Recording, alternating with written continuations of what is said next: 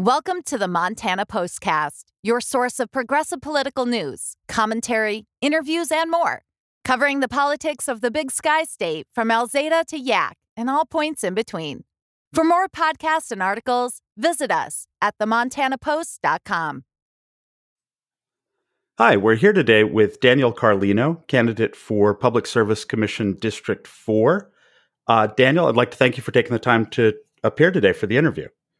Absolutely. Thanks for having me on, Don. It's great to be here. I'm a big fan of the Montana Post as well. Well, I appreciate that. As we've done in the interviews before, we're going to start a little bit with biography and background. And I wonder if you could tell us just a little bit about yourself as a person and why you're interested in this race. Yeah, I am 22 years old, and I live here in Missoula, Montana. And I'm a very passionate person about working to stop climate change and try and fix our broken political system to make it work for everyday people again. And after going to school at UM for environmental studies and wildlife biology, it became pretty clear that we're really off track of making any progress on the climate crisis. So I started organizing with the climate student group. I started there my freshman year. And then I started the Sunrise Movement hub here in Montana. And we work on trying to change our politics on what's politically acceptable to match up with what science is demanding that we do to stop the climate crisis, and what justice is demanding that we do to uplift our fellow neighbors and really have some better equality in this country. So just being passionate about protecting our natural world and really just seeing the injustices in our political system has brought me to want to get involved and organize people and make sure that we come out the other side better after this election. So I'm hoping that we can keep pushing our politicians on getting better just policy and working towards passing a Green New Deal is the ultimate goal that we're working for. So I wonder on that point, why the PSC? What made you decide that was the race to enter into? Yeah, absolutely. So Northwestern Energy is by far the biggest emitter of greenhouse gases in Montana, and energy is the biggest sector of greenhouse gases across the world as well. And watching Northwestern Energy's plans to try and just frack for 4 new natural gas plants in Montana, try and double down on coal.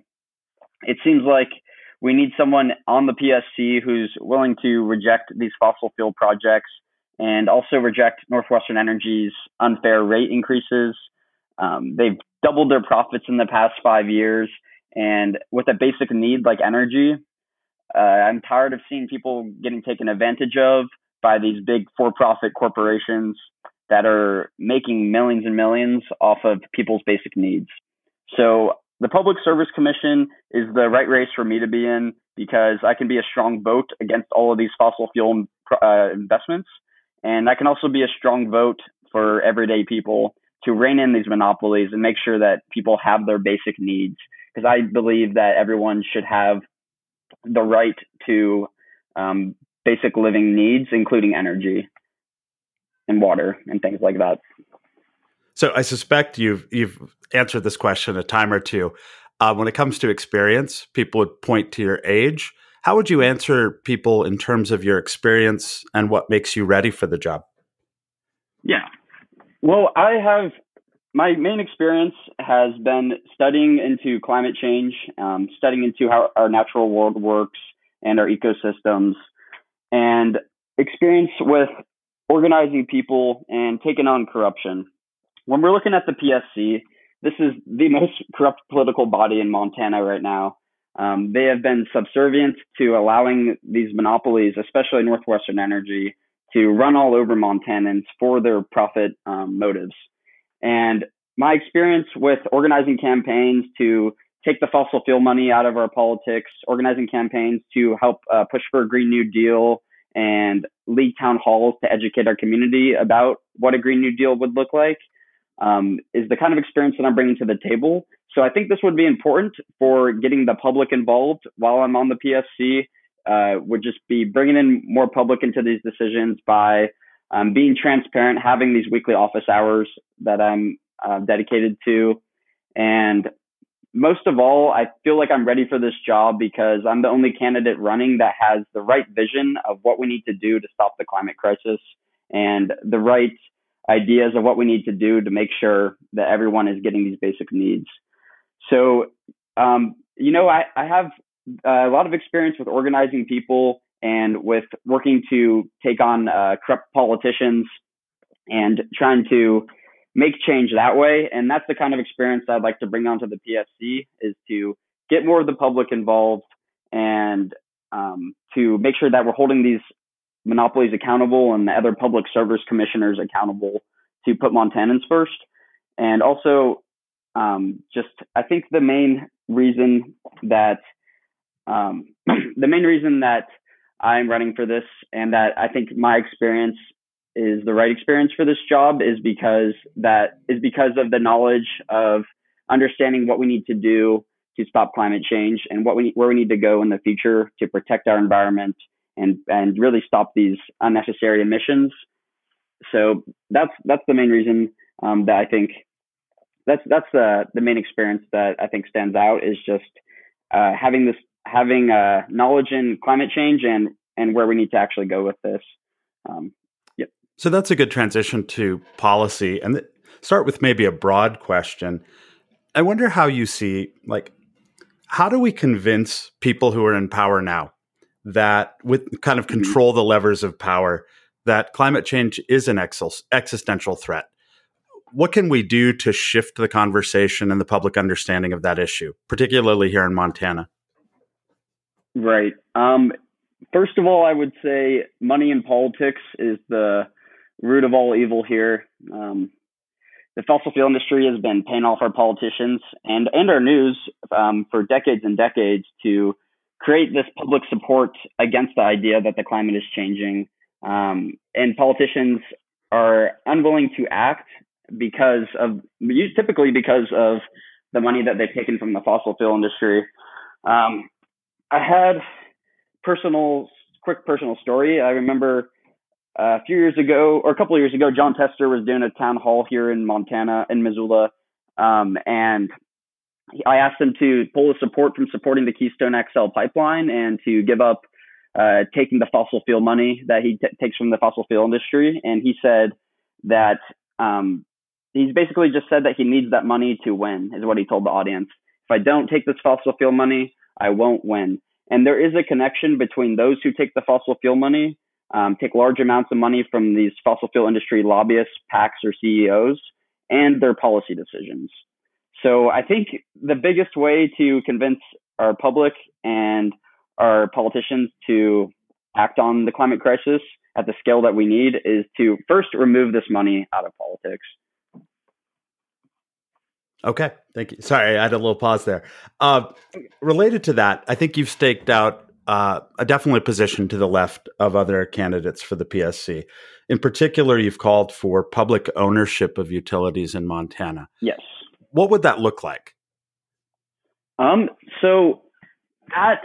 If you look at some countries over in Europe that do this, they basically, the main reason I'm calling for this is because it would do two things. One, people would save money by not having to give that $200 million a year to Northwestern Energy in profits. The profit margin will not be added on to people's energy bills with public ownership. And the second one is that the majority of people don't want dirty energy if we have an option. Yes, everyone wants heat in their home and everybody needs reliable energy, but with public ownership, the public will have more of a say in the direction that we head rather than a for-profit company. So I think the public would push for more renewable energy this way, rather than a company that's only focused on their next quarterly earnings. So public ownership of the utilities, in my mind, would save people money from the profits not going to these big companies. And it would also help transition us to renewable energy faster because we have public ownership and public say in these companies rather than for-profit incentives.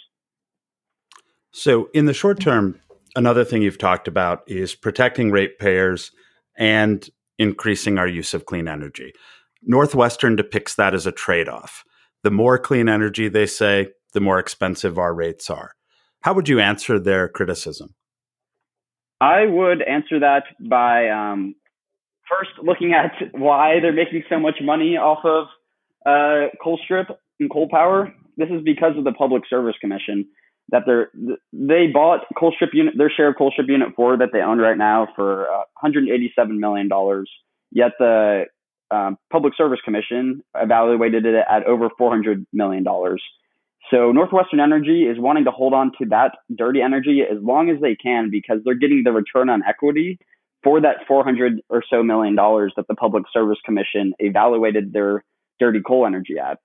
So this is all in their profit interest to hold on to that dirty energy, even though it's not the cheapest for coal power compared to either wind or solar. And another thing I would like to bring up, I talked to Carl Borquest, who is from Absaroka Energy, and he has this Gordon Butte hydro pump storage project. It's a 400 megawatt project for storage. So we could release this water at any moment and make up the base load with a few of these rather than the natural gas plants.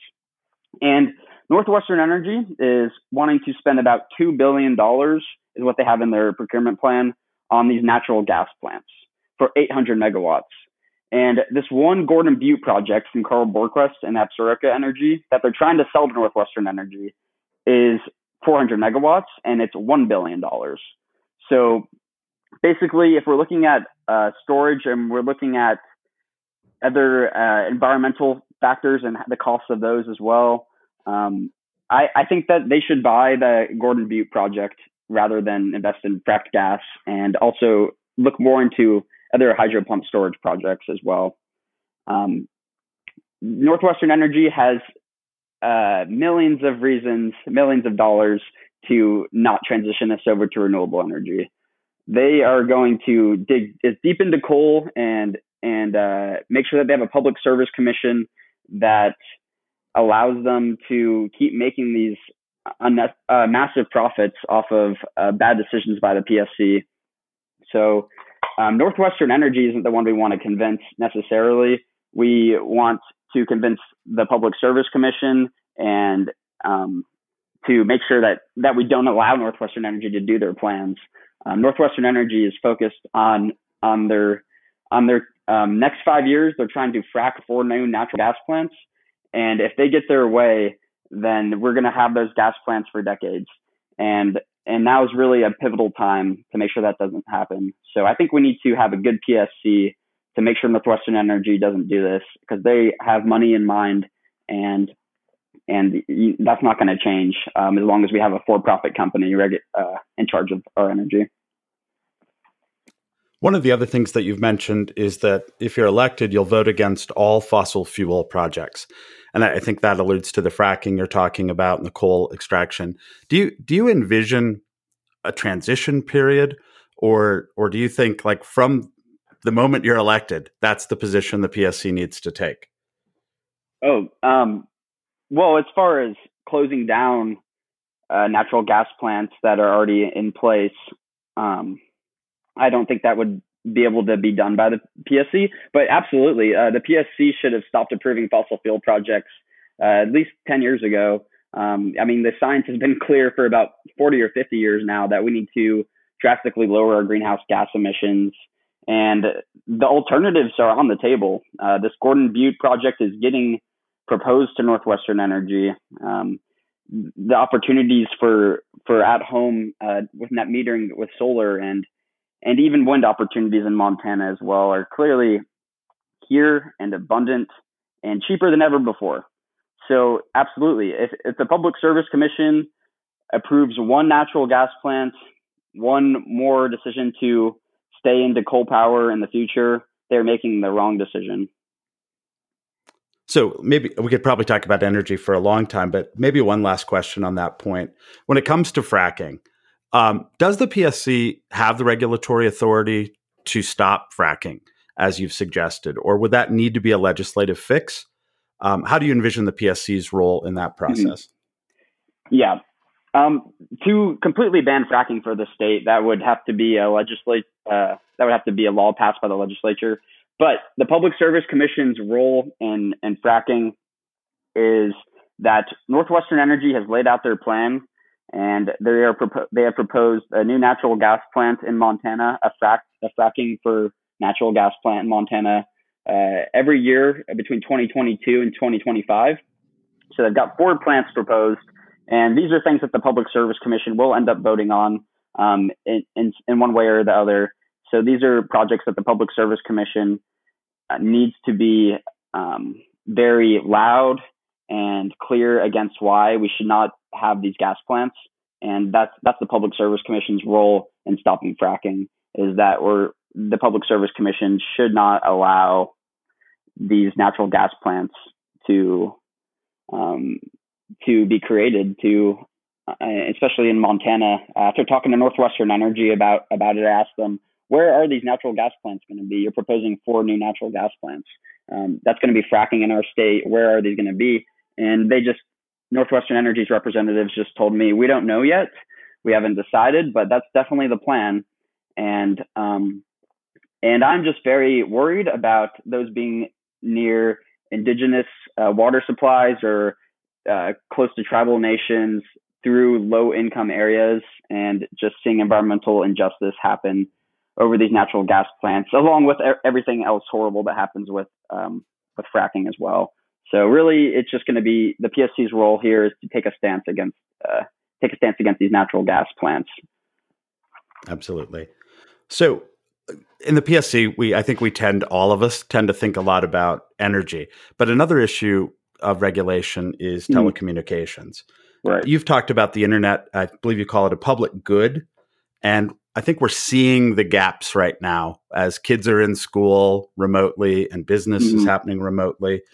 What could the PSC do to ensure better access for rural communities and people who live in poverty? Yeah, when you look at decisions regarding telecommunication rates in the past, you see that typically the telecommunication companies they can maximize their profits easier by providing adequate service to urban areas, just because there's a lot more people to provide that service to, rather than getting connection in all of these rural areas and low income areas. So whenever telecommunication issues come up, I think the PSC's role should be to make sure that we are bringing up these issues and talking about the rural communities that don't have internet. How many households in Montana don't have internet at it, and the PSC's role just needs to be for advocating for these rural areas and these low income areas. Telecommunication is certainly a lifeline, and there's been many students who haven't. The teachers haven't even seen them since school's gone out for this pandemic. Students are supposed to be in school right now, but they shouldn't be because of spreading this disease, but spreading the COVID-19 pandemic. But the reason that a lot of the teachers aren't able to connect to these kids is because they don't have access to the internet at their house. They don't have basic communications like this. So the PSC's role should be to show how rural areas have been left behind in the past with these decisions, and to advocate for the low-income communities to make sure that everyone is able to have communications. This is another thing that I believe should be publicly owned, and I think will be publicly owned in the future, is also telecommunications with at least internet service for all. It's also hard not to talk about the PSC and talk about, I believe you called it the most corrupt institution in Montana. I would say it's also perhaps the least competent institution in the state. Right. How can someone elected to the body start to fix some of the secrecy, the lack of transparency, the infighting, the spying that's going on? What could you do to help make the agency more professional again and serve its actual function? Right. Um, I'm not sure what it's like talking to these other public service commissioners outside of the meetings. I don't think that they have the public's interest in mind with a lot of these decisions. So I think really it's going to take consistent letters to the editor and about what the other commissioners are doing, what they're saying. It's going to take a lot of public, basically just getting all this information out into the public is my opinion on this. The other commissioners are not putting Montanans first the vast majority of the time, and the infighting. That's just a little bit irrelevant to what they should actually be doing. I wish that wasn't going on. I wish they could just make sure that they're doing their best job to let Montanans have their utilities without getting taken advantage of. But I think it's going to take a lot of talking to the public, doing events, getting these letters out to let people know what's going on with the other commissioners, make sure that this is all public information, and just holding them accountable when they make these wrong decisions. And I'm on the PSC next to them. I want all Montanans to know that way people can get tuned into these races to ensure that we have a better public service commission in the future. Whenever I went to talk to them this last time, I brought up we could talk on and on about their corruption, but I brought up to Brad Johnson on the PSC at my testimony just how basically there was 3 different public utility commissioners or public service commissioners from all across the country, and they all sent in their letter to the Federal Energy Association. And this letter was all forged with the same exact wording from the clean coal, some clean coal group, basically. And so Brad Johnson forged his exact letter to get to the Federal Energy Association that he took from a clean coal association group here in Montana. So basically, they are letting these companies speak for them. They're letting these companies make decisions for them. And that needs to be known and transparent to everyone, because that kind of corruption is just surprising that there's no way to take these people out of power for the meantime. So right. It's going to take a lot of holding these other commissioners accountable, as well as the monopolies. They're getting 2 better commissioners on there out of the 5, or maybe even just 1. We're going to really have to put in the work to hold the other commissioners accountable and let the public know what's going on, and really just try and force them to make the right decision, since they're not going to do it on their own. Right. So transition a bit to a few questions about the politics of the race. Probably the least interesting part for most politicians to talk about. I think one thing that a criticism a candidate like you will face is that you are too green or too progressive to win in a general election. How would you respond to people who say that you could win the primary, but then you wouldn't have a chance to be successful in your district in the general? Well, after going around and first of all, there is more Democratic voters in this district than there is Republican voters now in this PSC district. So we're in decently good shape already, but really it's going to take, first I would say a new thing that I'm going to be doing, rather than a different candidate who would make it into the general election, is being able to pull in new voters, not just looking at the van access, but going to the universities, doing events there, trying to pull in the youth vote. And I'm also a big canvasser. For this election this year, just like in the winter time, I canvassed about 3,000 doors myself, and I don't just knock all the Dems doors. I knock other doors as well, just the ones that aren't Republicans, and basically just trying to get the message out there. I think a lot of youth especially, they'll vote in the general election, especially for this year, but they might not vote for PSC. They don't understand what the PSC is. So I think trying to get out the youth vote is going to be one way that helps me. And if you look at the kind of campaign I've been able to pull off already without very much money. I've gotten over $10,000 in in-kind donations. My team is all volunteer based. So I think building that people power is also how we're going to beat the Republicans.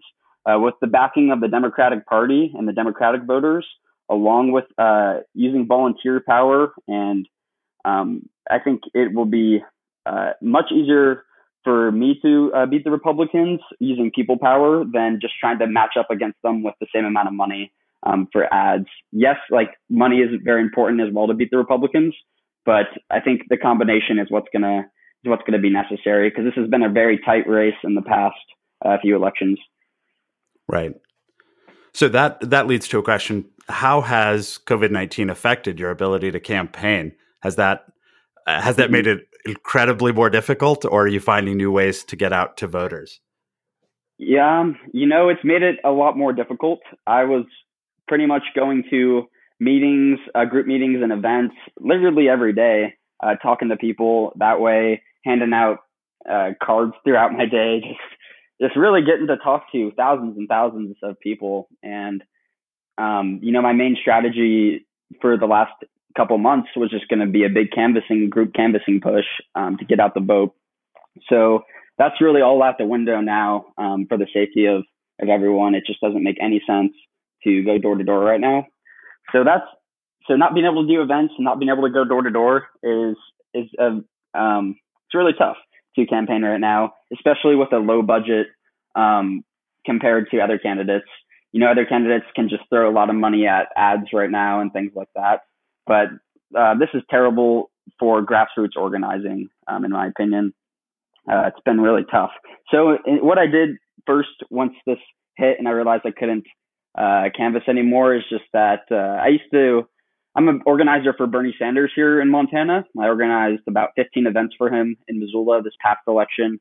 And what we would do a lot of was phone banking for Bernie, and we used his Bernie dialer. So I set up a Bernie dialer. I use the same program for my website. And now I'm able to just have people that want to volunteer and call in from anywhere in the country. And it looks like they're calling from our district. And then they get to talk to voters. And I'm doing virtual phone banks with these people to try and talk about how our calls are going and just connect with all the volunteers this way. But I'm not able to do what I planned at all because of this pandemic. Sure. Yeah, especially with all the elections offices closed. So it's a really tough time for grassroots organizing, in my opinion. I think this is going to help big money overall with elections. Yeah, that's definitely worrisome for sure. So one question that came up kind of in my research, really, you and the Sunrise Movement have received a little bit of pushback because I don't know if aggressive or assertive is the adjective you would use to choose your strategy, pushing back against traditional Dems, pushing back against Republicans. I wonder how you might answer critics who say that Sunrise has maybe unfairly criticized some Democratic politicians, or that you have unfairly criticized some Democratic politicians. Yeah. Well, at first I would like to say that, what people that are in public office should be in favor of everyday people. They should not be subservient to their donors. And the truth is, the Republican and Democratic parties are, for the most part, at the federal level, are bought out by special money interests, and therefore don't represent everyday Montanans. So basically, if we're not going to hold these politicians accountable, especially the Democrats with Sunrise Movement, no one is. They're able to pass pipelines. They're able to frack for gas in our state. They're able to keep people at a low minimum wage, not give health care for everyone. And the list goes on. And if we're not holding them accountable, nobody is from the left. They're just going to act like, since they're better than the Republicans, then we must vote for them and must support them. But we deserve better. We deserve real justice in our country, not the lesser of two evils here. So I would be happy to go into details if there's like a specific situation, but I I completely stand by Sunrise's pressure on Democrats and Republicans. Yeah. And I just think it's a question that people have. People don't respond well to people getting in their face. And I appreciate, I appreciate seeing more action. So thought I would ask and see what you had to say about that. Yeah. So, I was just going to say, I really think it's important that the public speak their mind to their politicians. And, aggressive wouldn't be the right way to go, but assertive, yes, for sure. And it might have come off as aggressive in the past, but assertive is a necessity right now. So right. Yeah, I think assertive is a nice way to calibrate our response. So as we wrap up, I give you an opportunity to tell people if they want to learn more about your campaign, how they can help out, what's the best way to get in contact with you and work to help you win this election. Right. Well, there's Carlino2020.com is my website. It's got my email and phone number and things like that. So feel free to reach out. But really, we really need as much people power as we can for this last month. I'd be happy to help anybody get started with phone banking. But really just talking to everyone about this race. This is a very important race that usually gets underlooked. And there can't be any middle ground to working to stop the climate crisis right now. So if you want a real change in our energy and you want to see real progress in transitioning off of fossil fuels, this is the time to jump on to a campaign. So I would be happy to talk with anybody who wants to reach out and see how you could help, or just to talk to me about your thoughts. Great. Thanks so much for your time today, Dan. I appreciate it. Yeah, thanks for having me, Don. Thank you for listening to this episode of the Montana Postcast. For more, please be sure to subscribe on Google, Apple, Spotify, or wherever you listen to podcasts. And be sure to visit us at themontanapost.com for more coverage of politics in the Big Sky State.